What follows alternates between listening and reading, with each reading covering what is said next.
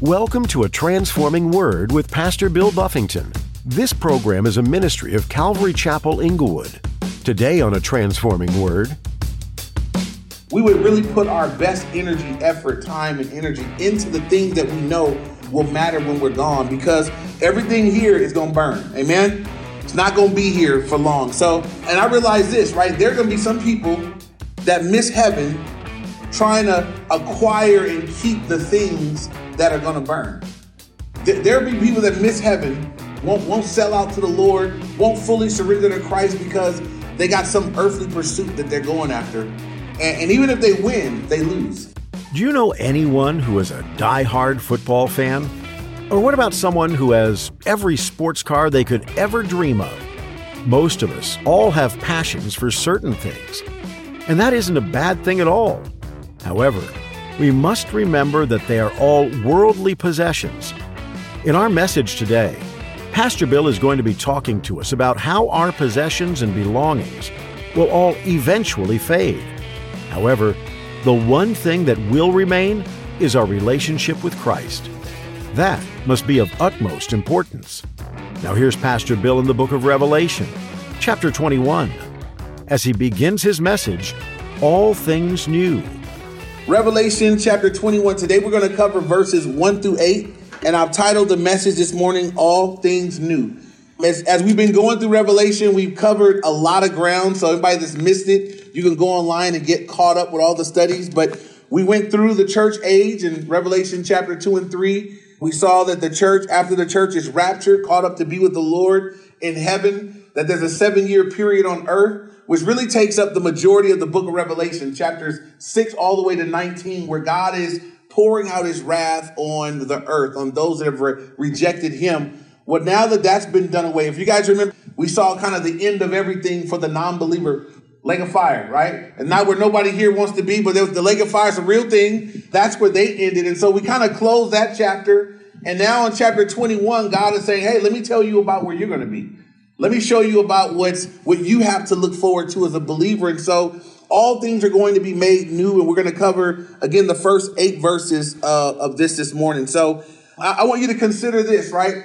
There are times when there's something that we're looking forward to, that even if we're going through difficulty in the immediate time, there's a hope for the future that we can have as believers. And I believe that this section, like as we look into heaven, as we look into the future for the believer, it's supposed to instill hope in the Christian. One example that I see in scripture is where it talks about a woman that's in labor. I've never been in labor. I'm not going to pretend that I experientially know what that is, but I have witnessed it and I've seen it. And so it's painful, and whatever else happens with all of that, right?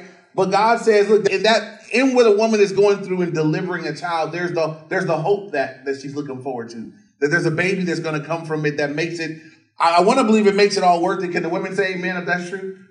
Because I can't speak on it. All right, so it's all worth it then. I don't want to speak beyond my realm. So, we may be going through some things on earth that are not pleasant, that are challenging, that are difficult. You may not have the best life. Things may not be as you want them now. You need to be encouraged that whatever you're experiencing in this life on this earth, it is just temporary. Y'all understand? We're just passing through here. We're going to be here for a limited amount of time. And then we have an eternal destination. We have somewhere we're going to be for all eternity. And so now look at Revelation chapter 21. Look at verse 1 with me. John is speaking here. He says, now I saw a new heaven and a new earth. For the first heaven and the first earth passed away, and there was no more sea. And so John is here. There's been the final judgment, the great white throne judgment, all the devil and the false beast and the false prophets and the non-believers have all been cast into the lake of fire. And then John says, look, I looked in and I saw a new heaven and a new earth. So my question was, what happened to the old earth? And when it says heaven, it's not talking about heaven like where God dwells. When it says the new heaven, it's speaking of just the atmosphere in which we live in. The Bible speaks of 3 heavens. The first heaven is just the atmosphere. Right now, the air you can breathe, the trees, the birds. The second heaven is the outer space, the planets and whatnot are. The third heaven is where God is and his glory and where God's presence and God's glory is. When it says here, the new heavens and the new earth, It's speaking of the earth in which we live, this planet and the atmosphere among which we live. It's all going to be done away with. So can I throw this out to you guys? What's going to happen to this earth and this heavens? Say it loud. Okay, it's all going to burn, right? So it really doesn't make sense that you or I would put too much stock in this thing, right? We're here. I'm not saying you can't have some things, enjoy some things, but don't fall in love down here, because we know from the scripture this is all going to burn. If you're a note taker, write down 2 Peter chapter 3, verses 10 through 13. 2 Peter chapter 3, verses 10 through 13. I'll read it to you. It says, "But the day of the Lord will come as a thief in the night, in which the heavens will pass away with a great noise, and the elements will melt with fervent heat. Both the earth and the works that are in it will be burned up. Therefore, since all these things will be dissolved, what manner of persons ought you to be in holy conduct and godliness, looking for and hastening the coming of the day of God, because of which the heavens will be dissolved, being on fire, and the elements will melt with a fervent heat. Nevertheless, we, according to his promise, look for new heavens and a new earth in which righteousness dwells." And so Peter's talking about it. John is in Revelation now, revealing it to us that the old heavens and the old earth, what's going to happen? They're going to burn away with a fervent heat. It's all going to burn. So, I've heard that said among believers at times. Somebody fall in love with a thing and they have to be reminded, bro, that's all going to burn, right? So for any of y'all here, maybe you love your car. You just love it. You just got to pet it and rub it and shine it and glisten it and gloss it. Just don't fall that deep in love. It's going to burn. You can have a home, a thing. It's all going to burn. Don't fall in love with the stuff in this life. Fall in love with the Lord in this life. Amen. And if you want to do something, you want to fall in love with something that'll count, fall in love with serving the Lord. Do something that matters in eternity, where this won't burn. This will matter for eternity. Just consider with your life on a day-to-day, what are you doing that this will matter after I'm gone? This will still be good when I'm gone. This will matter when I'm in eternity. I look now, there's some guys that I read and I listen to, and they've already gone to be in heaven. They're with the Lord, but their work is still here. They're still preaching. They're guys that are in heaven, but they're still on the radio every week preaching the word. They've written books that teach you how to study the word. Their books are still here. And it's like, man, what a great thing that those guys did in their time on earth. They're gone. They've been gone for years, and they're still ministering to people because of what they did. Maybe you parents, maybe you're just pouring into your kids, and it's work and it's effort and it's time. But who knows what God's going to do with those babies when they grow up. And you were the one that got to disciple them and teach them and train them and show them. I just am encouraging us that we would really put our best energy, effort, time, and energy into the things that we know will matter when we're gone, because everything here is going to burn. Amen. It's not going to be here for long. So, and I realize this, right? There are going to be some people that miss heaven trying to acquire and keep the things that are going to burn. There'll be people that miss heaven, won't sell out to the Lord, won't fully surrender to Christ because they got some earthly pursuit that they're going after. And even if they win, they lose, right? What does the Bible say? What does it profit a man if he gained the whole world and what? It doesn't profit him anything, because he can't take none of it with him. No matter how rich a person is when they die, y'all know y'all all die broke, right? You're going to leave how you came. You didn't bring nothing in. You ain't taking nothing out. But as a believer, this is a caveat, right? As a believer, you can send some things ahead. You didn't come with anything. You're not taking anything with you, but you can take some people to heaven with you, and you can send your good works up ahead. Jesus said, don't store all your treasure on earth, where moth and dust corrupt, where thieves break in and steal. He says, but spend your time, spend your energy, do the things that are sown into heaven, where they won't be taken away, where they won't rot, where it matters for all eternity. And so, again, he says that the new heavens and the new earth, the first heaven and the first earth, they're going to pass away. It says also there's going to be no more sea. I thought that was interesting. 3/4 of the planet Earth that we live on right now is underwater. And in the new heavens and the new earth, he said there'll be no more sea. And so I wonder if that means it'll just be more inhabitable place for us. We'll see as we go. I want to say this too. The new heavens and the new earth, it's not a remodel of this one, right? God doesn't take this earth and say, let's do a remodel project and start knocking down walls and trees and stuff. this whole thing is dissolved, burned, it's gone. And then God starts fresh, brand new everything. So we don't know a lot about what will the new heavens and new earth be like. We don't know. Because if I try to compare it to this earth, God says, I'm making a brand new one. I'm just going to believe if he's making a brand new one, it's going to be an upgrade. Amen. That's my belief. I don't think he's going to make a worse one for the second go. So this earth is going to pass away. There'll be a new heavens and a new earth. Look at verse 2 now. Then I, John, saw the holy city, New Jerusalem, coming down out of heaven from God, prepared as a bride adorned for her husband. So John saw this new Jerusalem, this new holy city, Jerusalem, and it was coming down out of heaven. It was coming down to its new place, right? John saw it coming down, and this is what he says. It was coming down out of heaven like a bride adorned for her husband. So the Bible is giving this imagery of a wife, a bride coming down. Now, anybody here how many brides how many women have been married, have had a wedding day? All right. Show of hands. All right.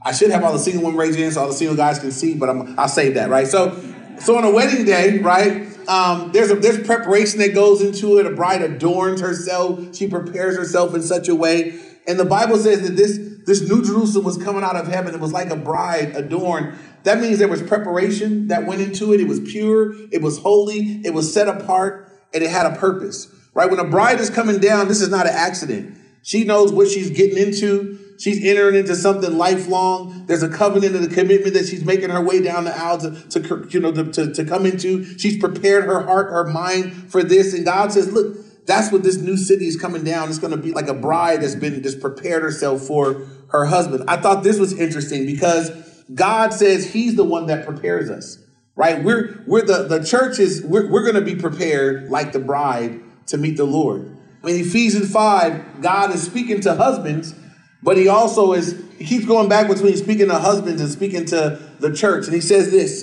Ephesians 5, 25 to 27, it says, husbands, love your wives, just as Christ also loved the church and gave himself for her, that he might sanctify and cleanse her with the washing of water by the word. This verse 27, that he might present her to himself, a glorious church, not having spot or wrinkle or any such thing, that she should be holy and without blemish.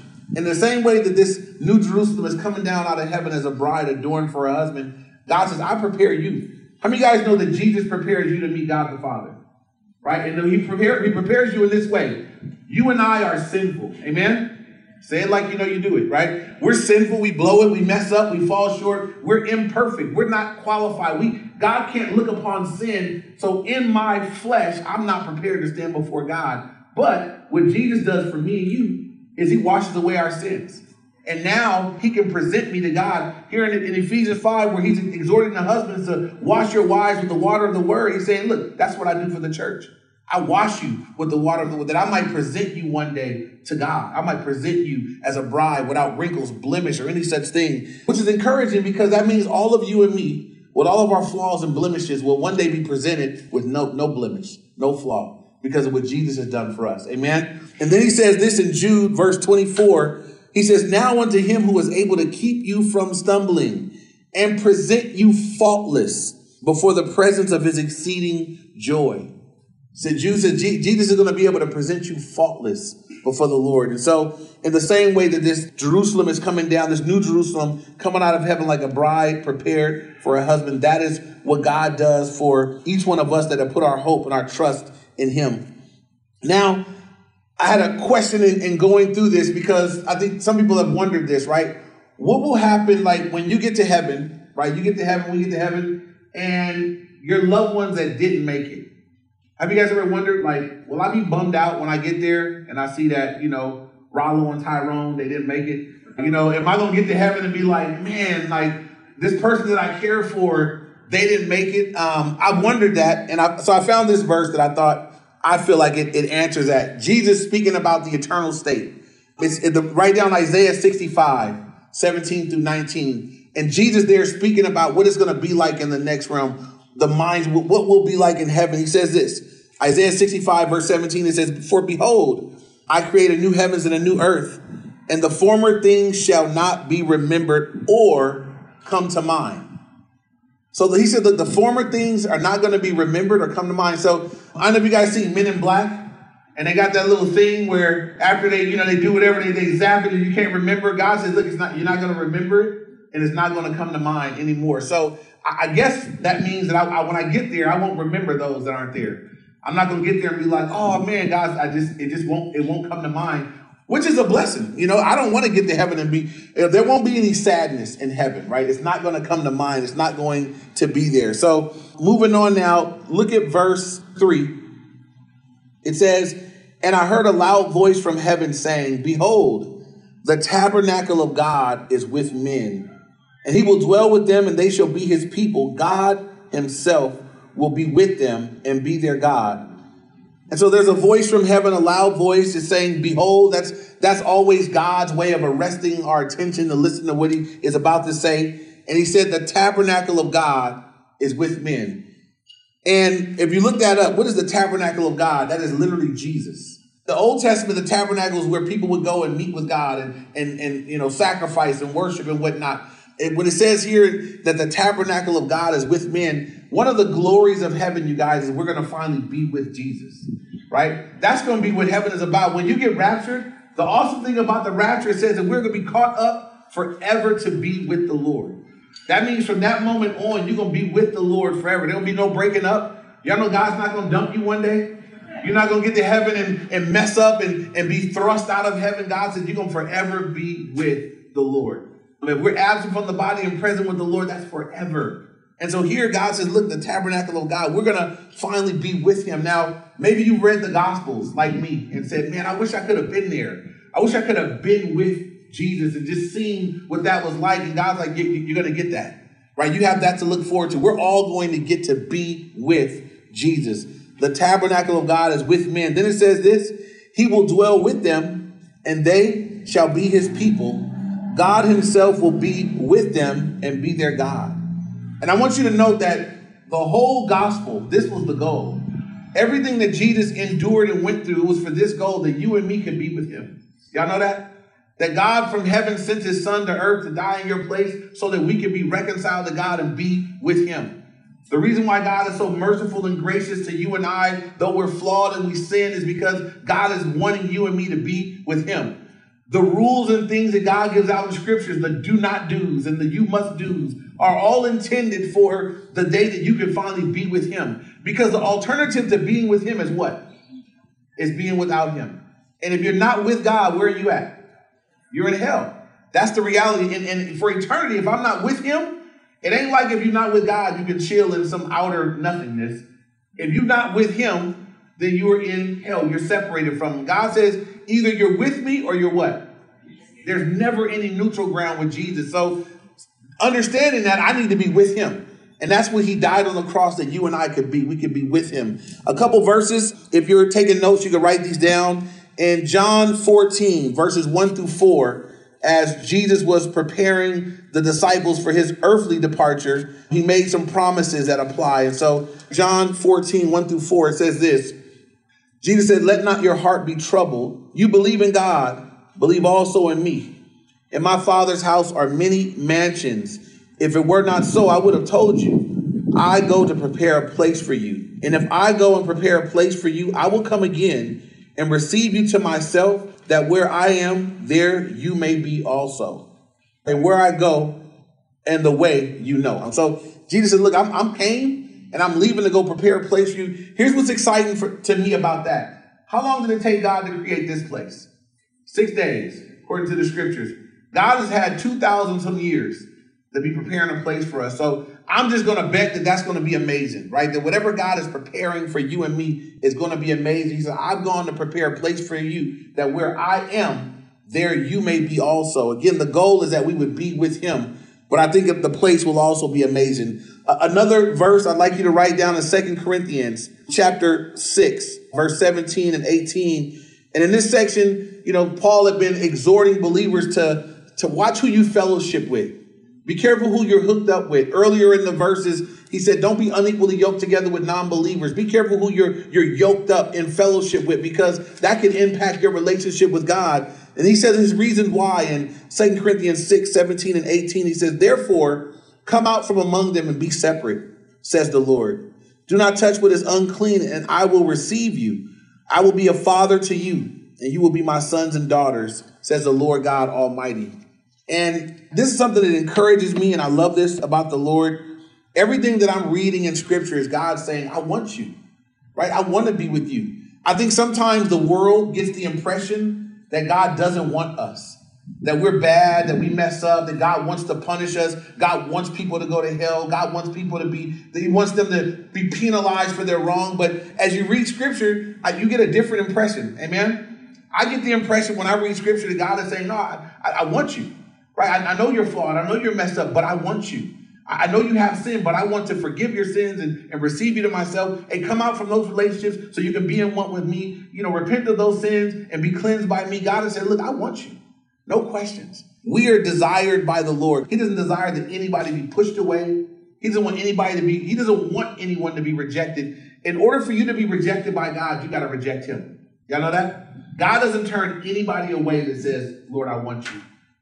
Romans 10:13, he says that all who call upon the name of the Lord shall be saved. All. Anybody that says, Lord, I want you. Jesus says you can have him. Anybody. And so that means the door is open for all who will. Anybody who will come, they can come to the Lord. Moving on now, verse 4, it says, and God will wipe away every tear from their eyes. There shall be no more death, nor sorrow, nor crying. There shall be no more pain, for the former things have passed away. And I think this is an amazing promise for us to look forward to for ourselves. Some of us might rejoice in these words for loved ones that have gone, and they've gone before us to be with the Lord. A couple things God says, he's going to wipe away every tear. Not that there are going to be tears in heaven, that we're going to be there crying. God says, look, there's not going to be any tears. I'm wiping all that away. You won't be sad in heaven. You're not going to be in heaven crying. He says there's not going to be no more death.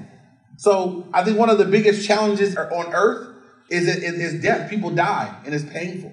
When people leave us, it's painful. We cry, we weep, we mourn. Even Jesus wept when Lazarus died. Even though Jesus knew he would be resurrected, he wept because death is painful. Death was never God's original intent, right? Death came as a result of sin. And so when people die, it's difficult, it's painful. But God says, eventually, when we get to this place, right, when we get to heaven, we get to be with the Lord, when all things have been made new, he says, death will never happen again.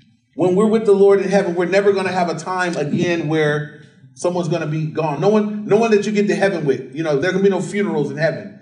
You're not going to be like, hey, man, where did such and such go? It won't be. We'll never experience that pain, that sorrow, that difficulty again. There'll be no tears. There'll be no more death, nor sorrow, nor crying. There shall be no more pain. It says, for the former things have passed away. I think of those that are living with pain or that are going through, things in their body, and they're going through pain and struggle. And then they go be with the Lord, and God says, no more pain. Never again. Never experience pain, hurt, discomfort, mourning, crying. All of those things are wiped away. These are part of the hope that we have. These are part of what we have to look forward to as believers. And I consider this, I realize that one of the schemes and tricks of the devil is sometimes for non-believers, those that are not yet in relationship with the Lord, when they're overwhelmed with grief and sadness, and there are people that in their overwhelmed state of grief and sadness consider taking their life, consider not wanting to be here. Here's I think the devastating part of that, right? If they would just come to Christ, there's a hope that one day this will all be done and we will be in a place with no pain, no sorrow.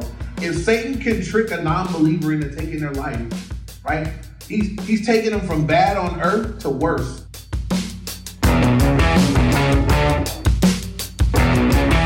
We know there are many ways that you can spend your day, but we're delighted that you chose to spend time with us today, here on A Transforming Word. Pastor Bill is working his way through the book of Revelation. There are a variety of things addressed in this book. There are letters written to churches, lots of imagery and prophecy, and the best part, a coming king who will reign supreme. Don't you just love a good story? Where good overcomes evil?